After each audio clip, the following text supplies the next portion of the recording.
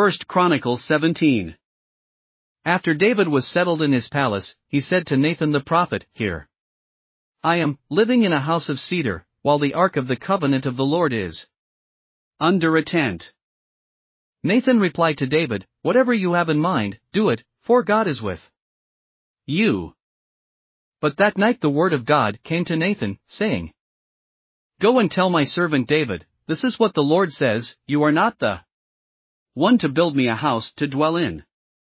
I have not dwelt in a house from the day I brought Israel up out of Egypt to this day. I have moved from one tent site to another, from one dwelling place to another. Wherever I have moved with all the Israelites, did I ever say to any of their leaders whom I commanded to shepherd my people, why have you not built me a house of cedar? Now then, tell my servant David, this is what the Lord Almighty says, I took you from the pasture, from tending the flock, and appointed you ruler over my people Israel.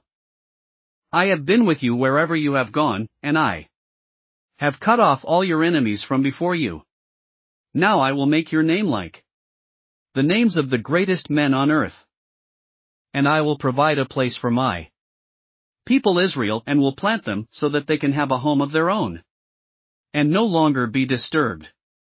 Wicked people will not oppress them anymore, as they did at the beginning and have done ever since the time I appointed leaders over my people Israel. I will also subdue all your enemies. I declare to you that the Lord will build a house for you. When your days are over and you go to be with your ancestors, I will raise up your offspring to succeed you, one of your own sons, and I will establish his kingdom. He is the one who will build a house for me, and I will establish his throne forever. I will be his father, and he will be my son. I will never take my love away from him, as I took it away from your predecessor. I will set him over my house and my kingdom forever, his throne will be established forever." Nathan reported to David all the words of this entire revelation. Then King David went in and sat before the Lord, and he said, "Who am I, Lord God, and what is my family, that you have brought me this far?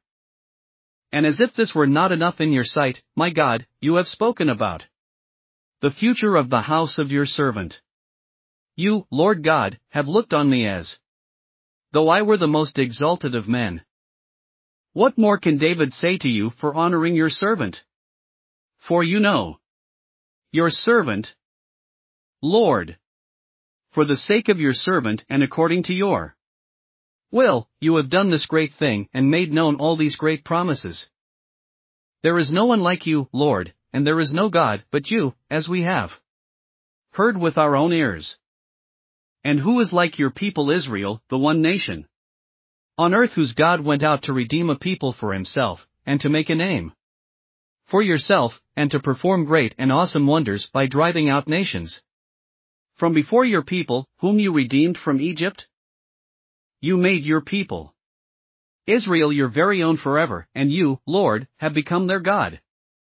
And now, Lord, let the promise you have made concerning your servant and his house be established forever.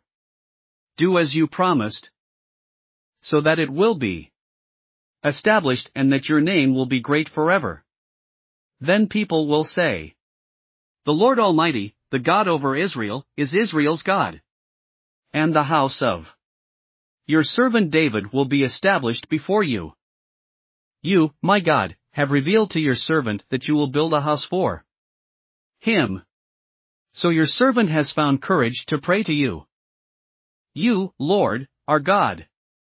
You have promised these good things to your servant.